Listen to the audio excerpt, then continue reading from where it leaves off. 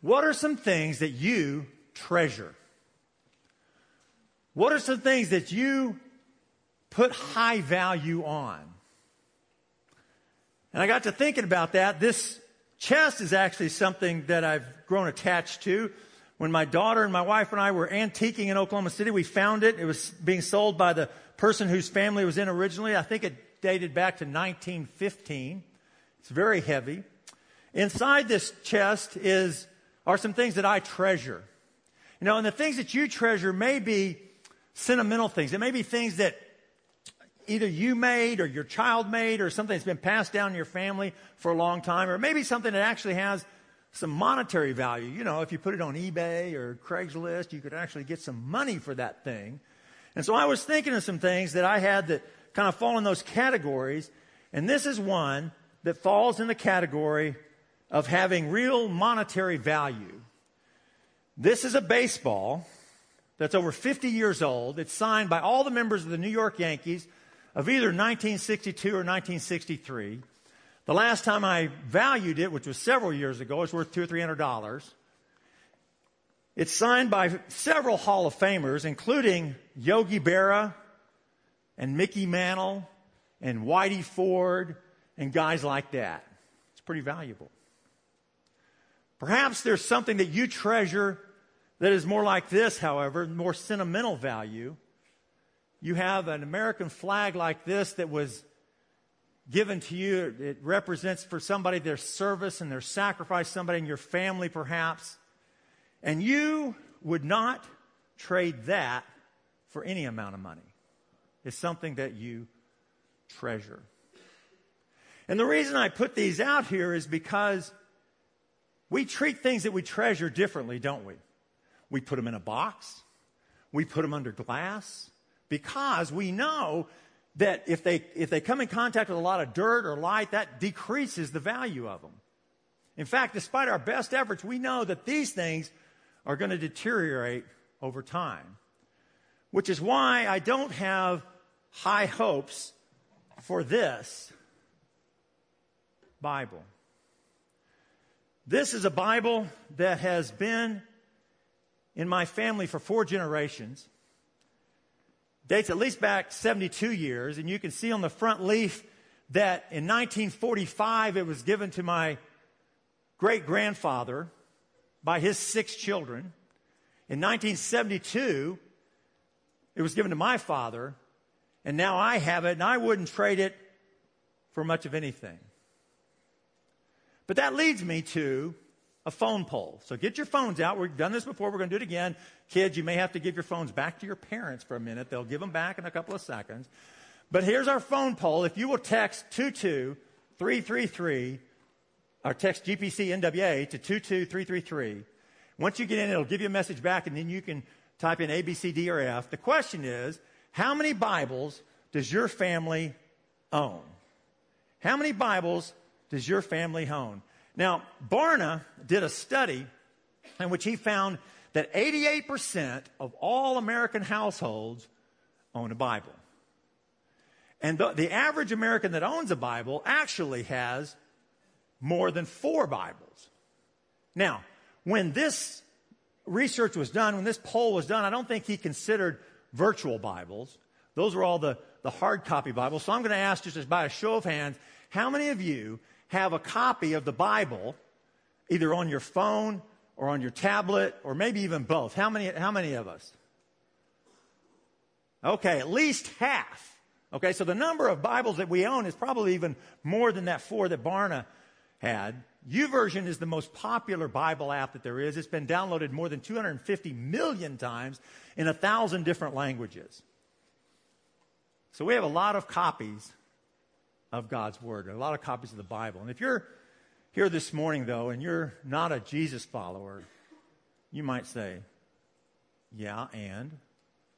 I mean, so? What's the big deal? I mean, there's lots of books that offer advice and counseling and wisdom and direction and give us moral guidance. In fact, you might say that this Bible is the reason I'm not a Jesus follower. Because I don't know if I can trust it. I don't know if I can believe it. And I get that.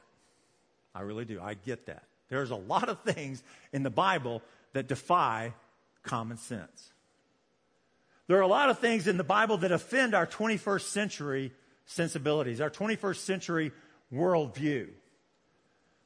But Jesus followers know that the Bible is different. Why? Number one, we know that this is the word of God from God. Paul said it like this in 2 Timothy chapter 3. He said, all scripture is God-breathed and is useful for teaching, rebuking, correcting, and training in righteousness, so that the servant of God may be thoroughly equipped for every good work.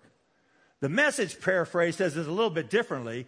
It says, every part of Scripture is God-breathed and is useful one way or the other, showing us truth, exposing our rebellion, correcting our mistakes, training us to live God's way.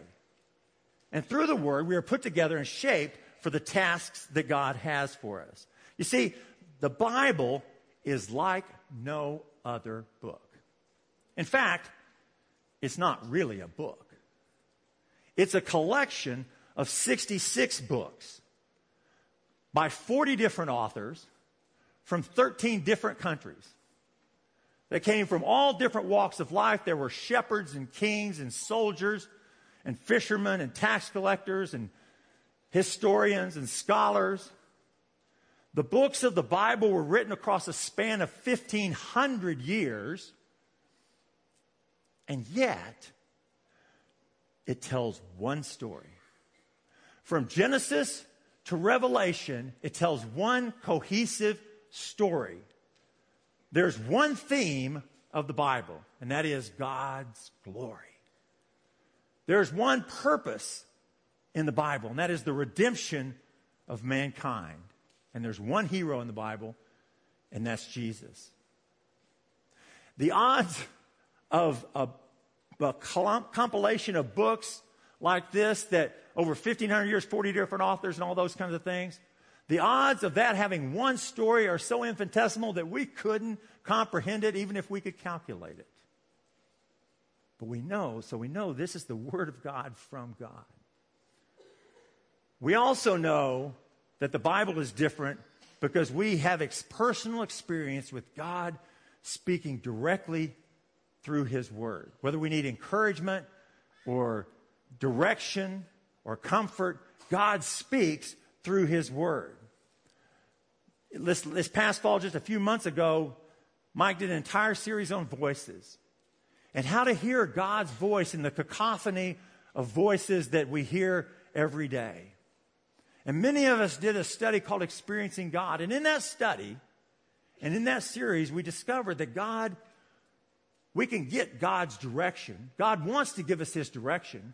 But for that to happen, we have to be in an intimate, personal relationship with Him. And that only comes by being in His Word.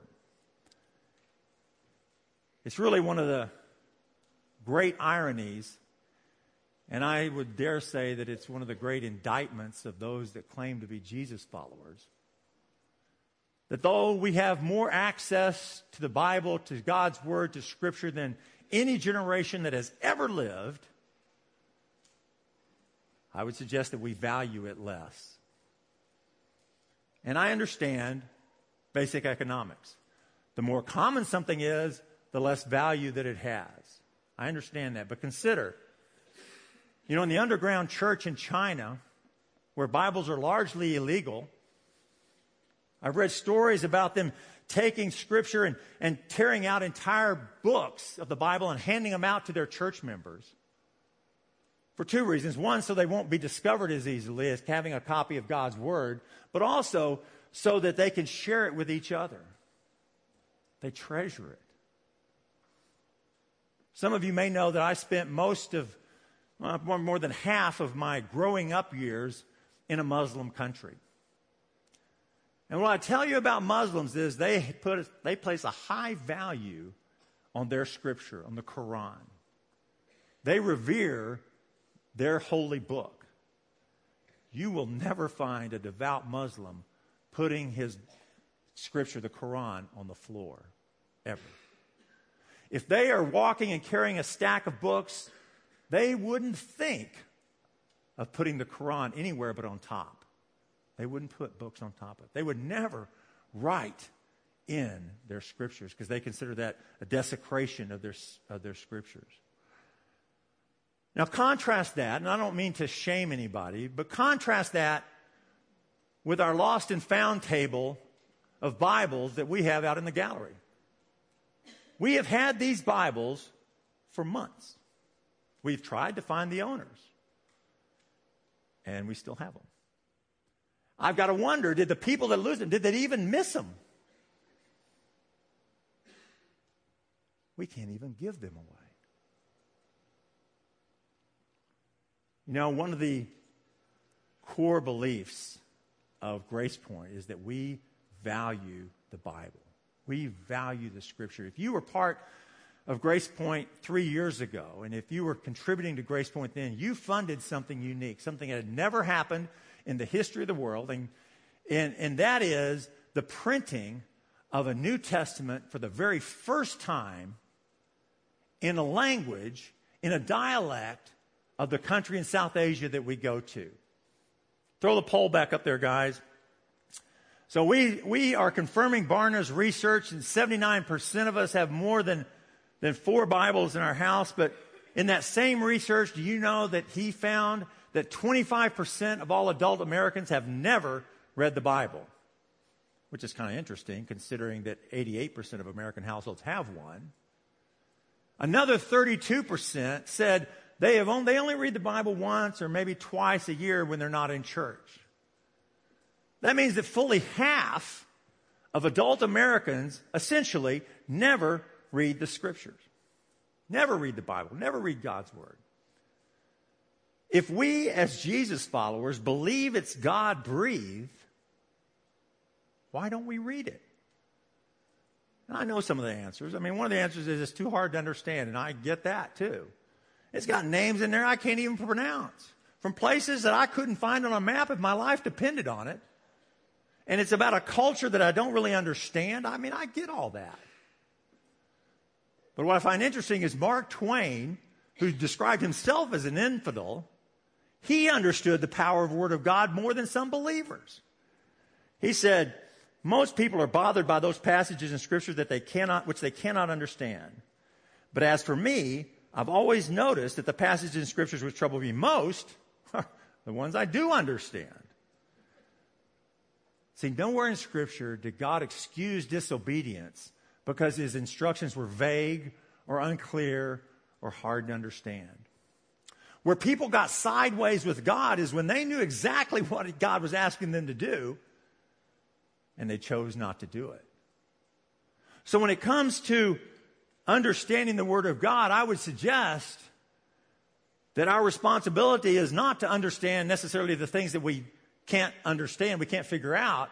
It's to do the things that we do know, we do understand, that we can figure out, that are clear to us. Charles Spurgeon said it like this: I recommend you either believe God up to the hilt or else not to believe at all.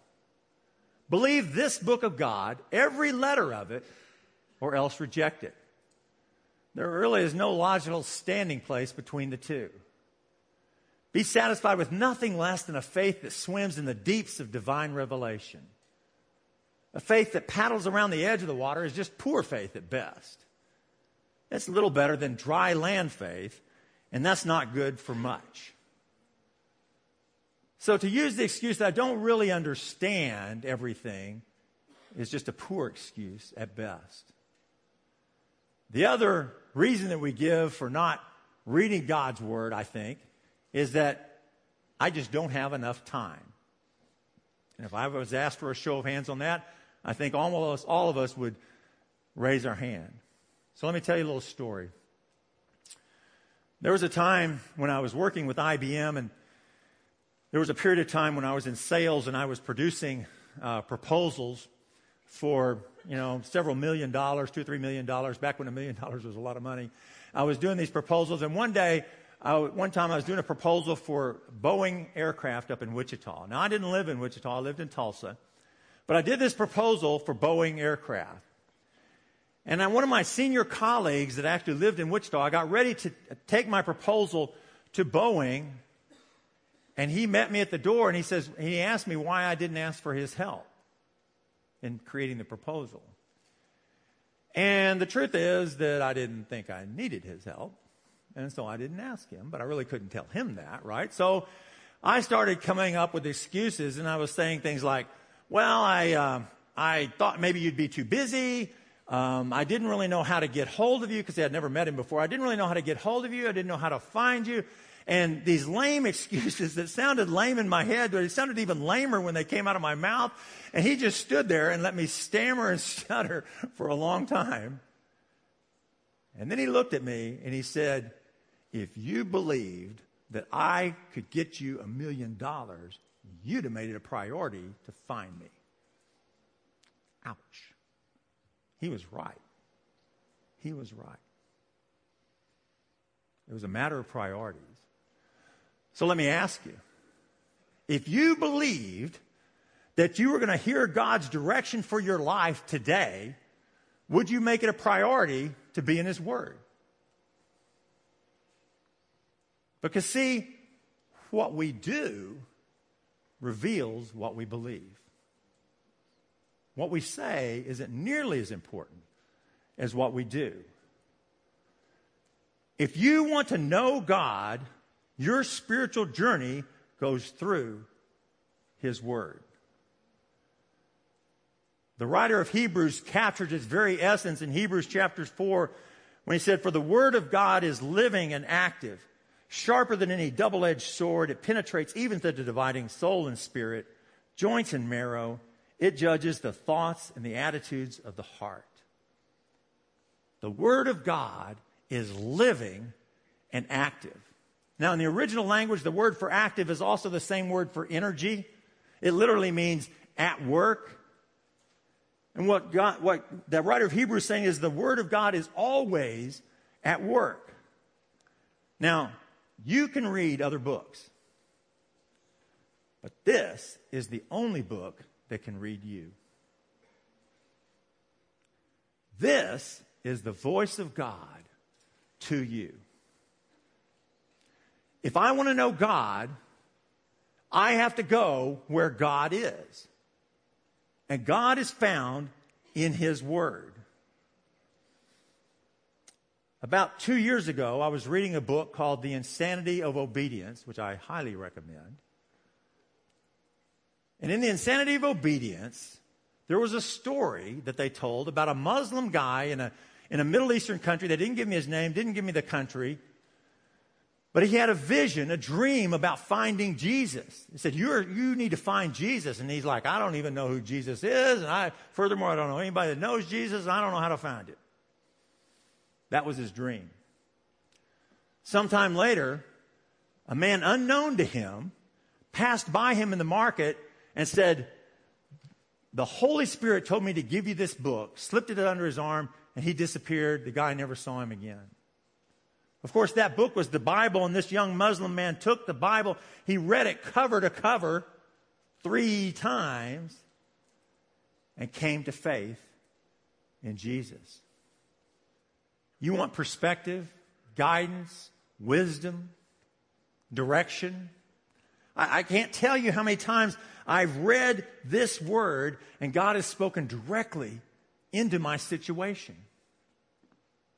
There was a season several years back when I had a season where things were out of balance with my job and such. I'd been told that my position was eliminated, but I was given the opportunity to interview for another position.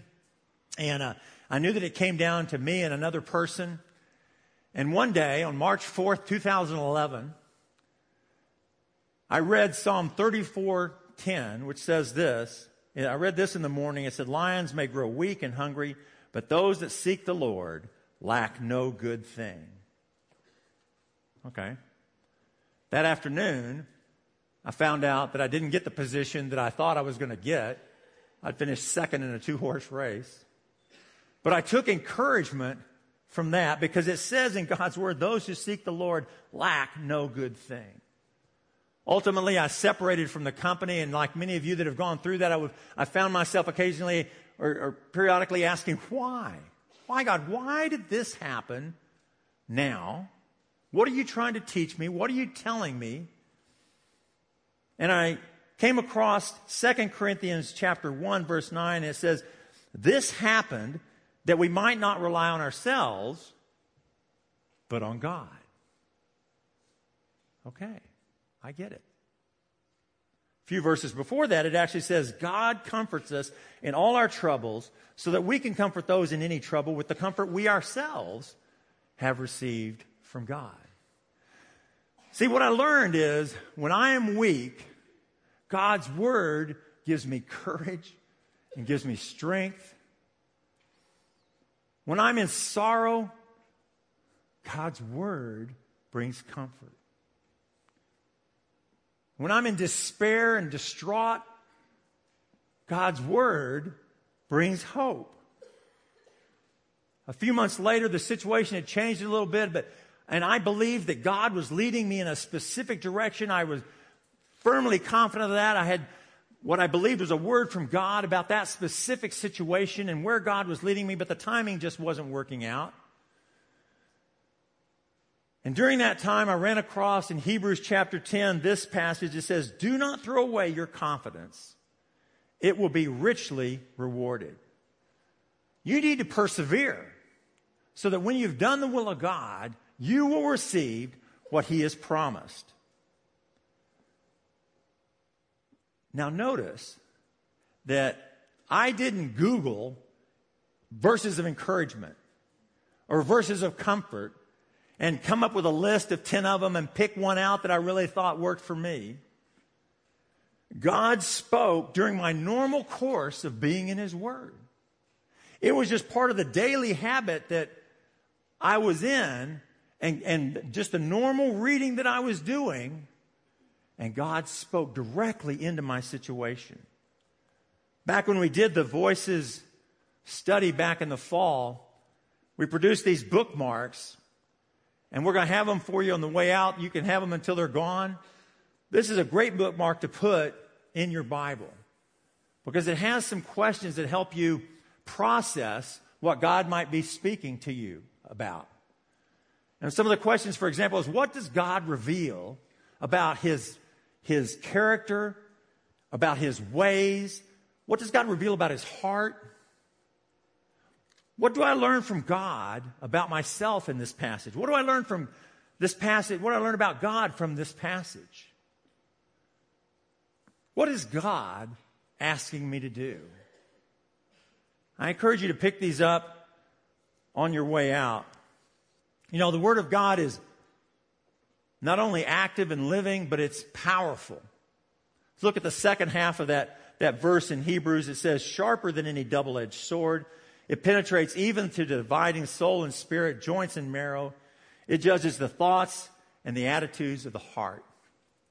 You know, the writer of Hebrews, what he was saying is that God's Word penetrates to the very deepest part of our lives. Only the Word of God is capable of exposing the thoughts and attitudes of the human heart. There is no heart that is so hard. There is no soul that is so dark that God's Word is not powerful enough to revive it, to restore it, and to transform it. I want you to hear a unique perspective. Cliff, why don't you come on up here? I want you to hear from Cliff. He and his family have lived on the other side of the world for about the last 10, 11, 12 years. And I want you to hear him tell stories of people encountering the Word of God, perhaps for the very first time. Early on in our ministry, Randy, Steve, and Sherry, who are here, came out to visit us with their kids. And we took them up to this volcano, which is a very popular tourist spot. And there were some Javanese farmers sitting around. And while the family and the kids rode up to the volcano, I squatted down and I began to talk to this farmer. And his name is Mr. Sam, and he's on the screen here with his wife. And he told me, he said, you know, Cliff, I believe that there's a God. And whether it's Hindu, Christian, Muslim, Buddhist, I'm not sure, but I want to know him. And whatever the Muslim priests and the Hindu priests have told me just don't make sense. And so I jumped right at the opportunity to tell him, well, the scriptures say that God created the earth and made it beautiful and perfect, but we messed it up. And from that point on, God the Father began to put into motion a plan to buy back this world.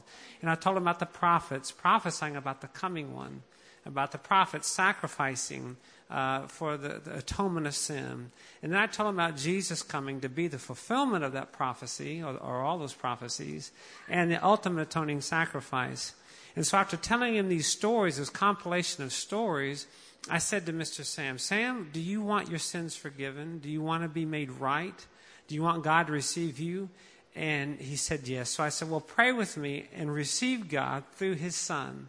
And so we bowed our heads and we began to pray. And after we prayed, I opened up my eyes, and he had wrapped his head in his sarong, his little blanket, and was weeping. And after a minute or two, he composed himself, and he took the blanket off, and he said, Mr. Cliff, I have been waiting my entire life to hear this. These scriptures I know are true because they have penetrated my heart. God's word is active and alive, and it penetrates to the bone and marrow. We've seen it. We've had the privilege of seeing just telling God's stories do their work. It's not Cliff and Krista, my wife and kids, convincing people or discussing the Trinity with a Muslim who doesn't believe that or whatnot. It's just us telling God's stories and then watching God's stories do its work. Do you know God's stories well enough that if God brings to you his harvest, you're able just to tell the stories? For example, if you're in the grocery store and you're on the bread aisle and you see your neighbor there, can you jump from the bread to the gospel? How many stories in God's word are about bread?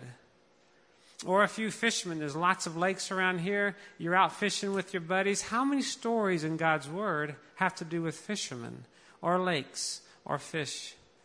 Or if you're at work and your coworkers are talking about their sick children, how many stories in God's word are about sick children? Do we treasure God's word enough that we marinate ourselves in God's word every day?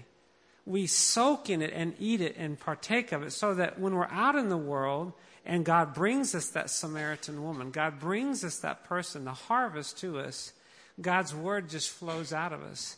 And it does this work in the heart of mankind. We're convinced no matter what language, country, spot on the globe you are, if there's a soul that's in search of God, when you pour out God's word, he recognizes that as being the voice of God. God has hardwired that, I believe, into the heart of mankind. Last story. We were building greenhouses, and this young man appeared on our doorstep looking for work. And so we hired him, and his name is Mr. Jess, we'll call him. And we were out sowing, we were spreading fertilizer around in the field so that we'd have, fertile soil. And it dawned on me, this is a great time to story. Once there was a farmer who went out to sow his seed. Some of the seed fell on the path, and the birds came and ate it, etc. And at the end of that, I said to him, so, Mr. Jess, what soil is your heart? What soil are you?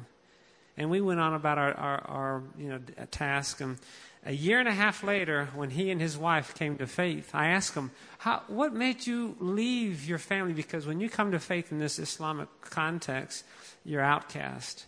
What made you do it? And he said, Cliff, that story you told me, a year and a half or so ago, it's just kept percolating in my head. What soil am I? I know what you were saying. I knew what you were saying was right. And so I decided to accept Christ.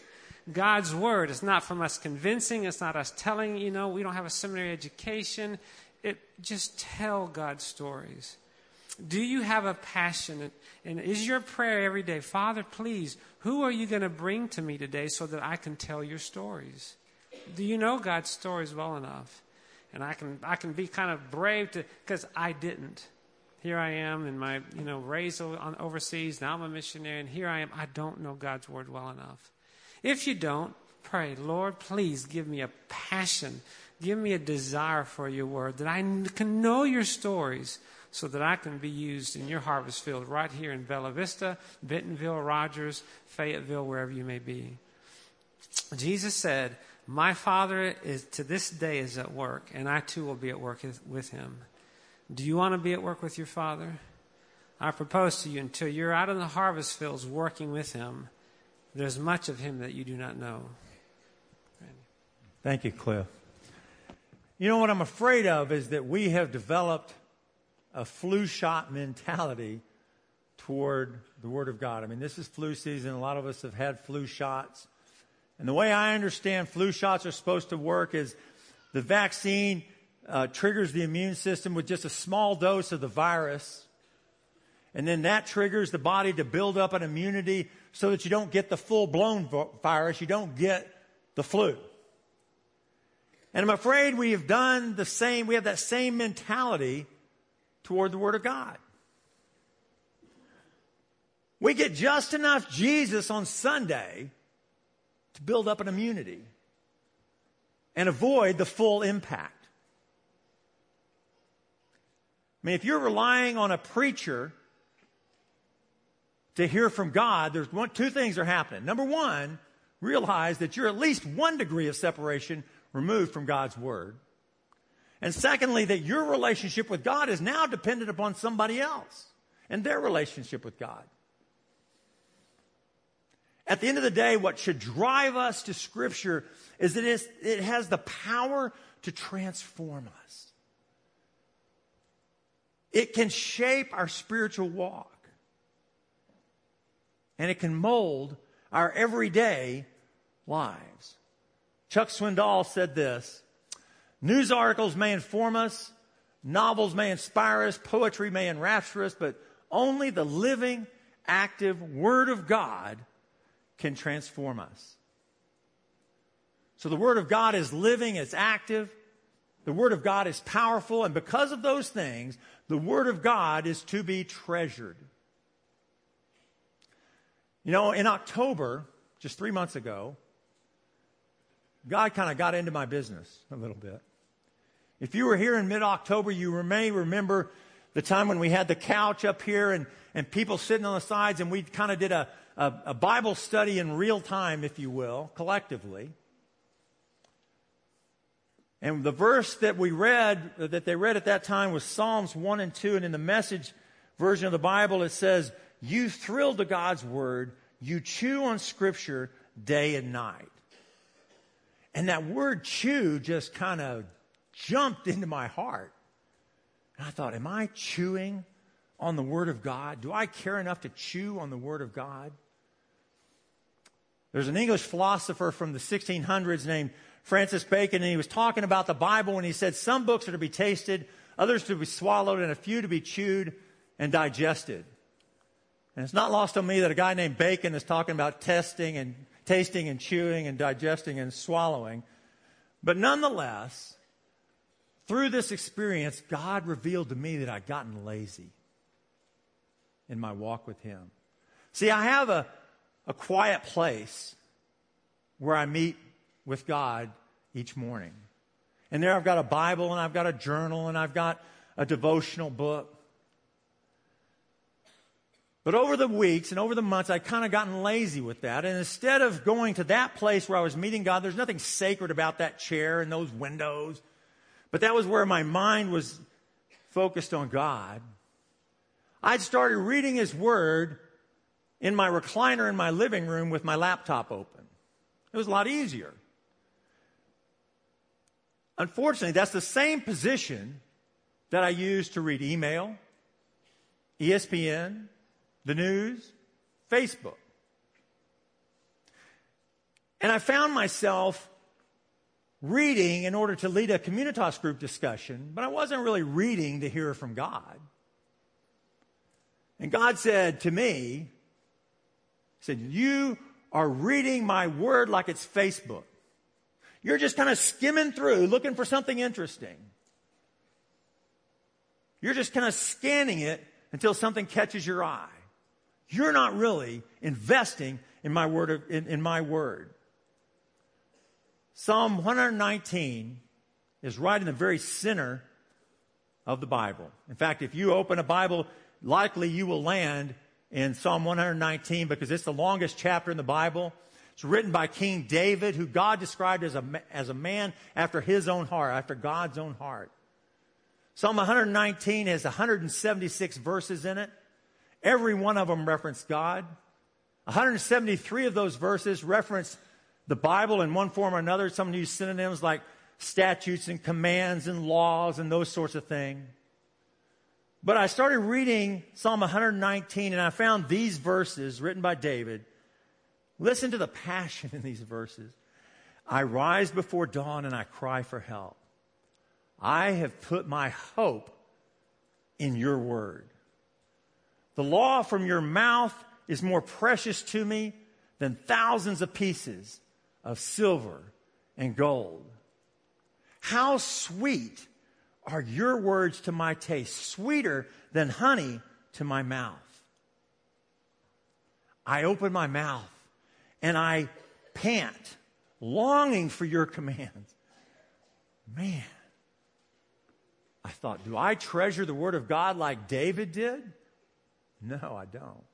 But I want to treasure God's word like a man after God's own heart.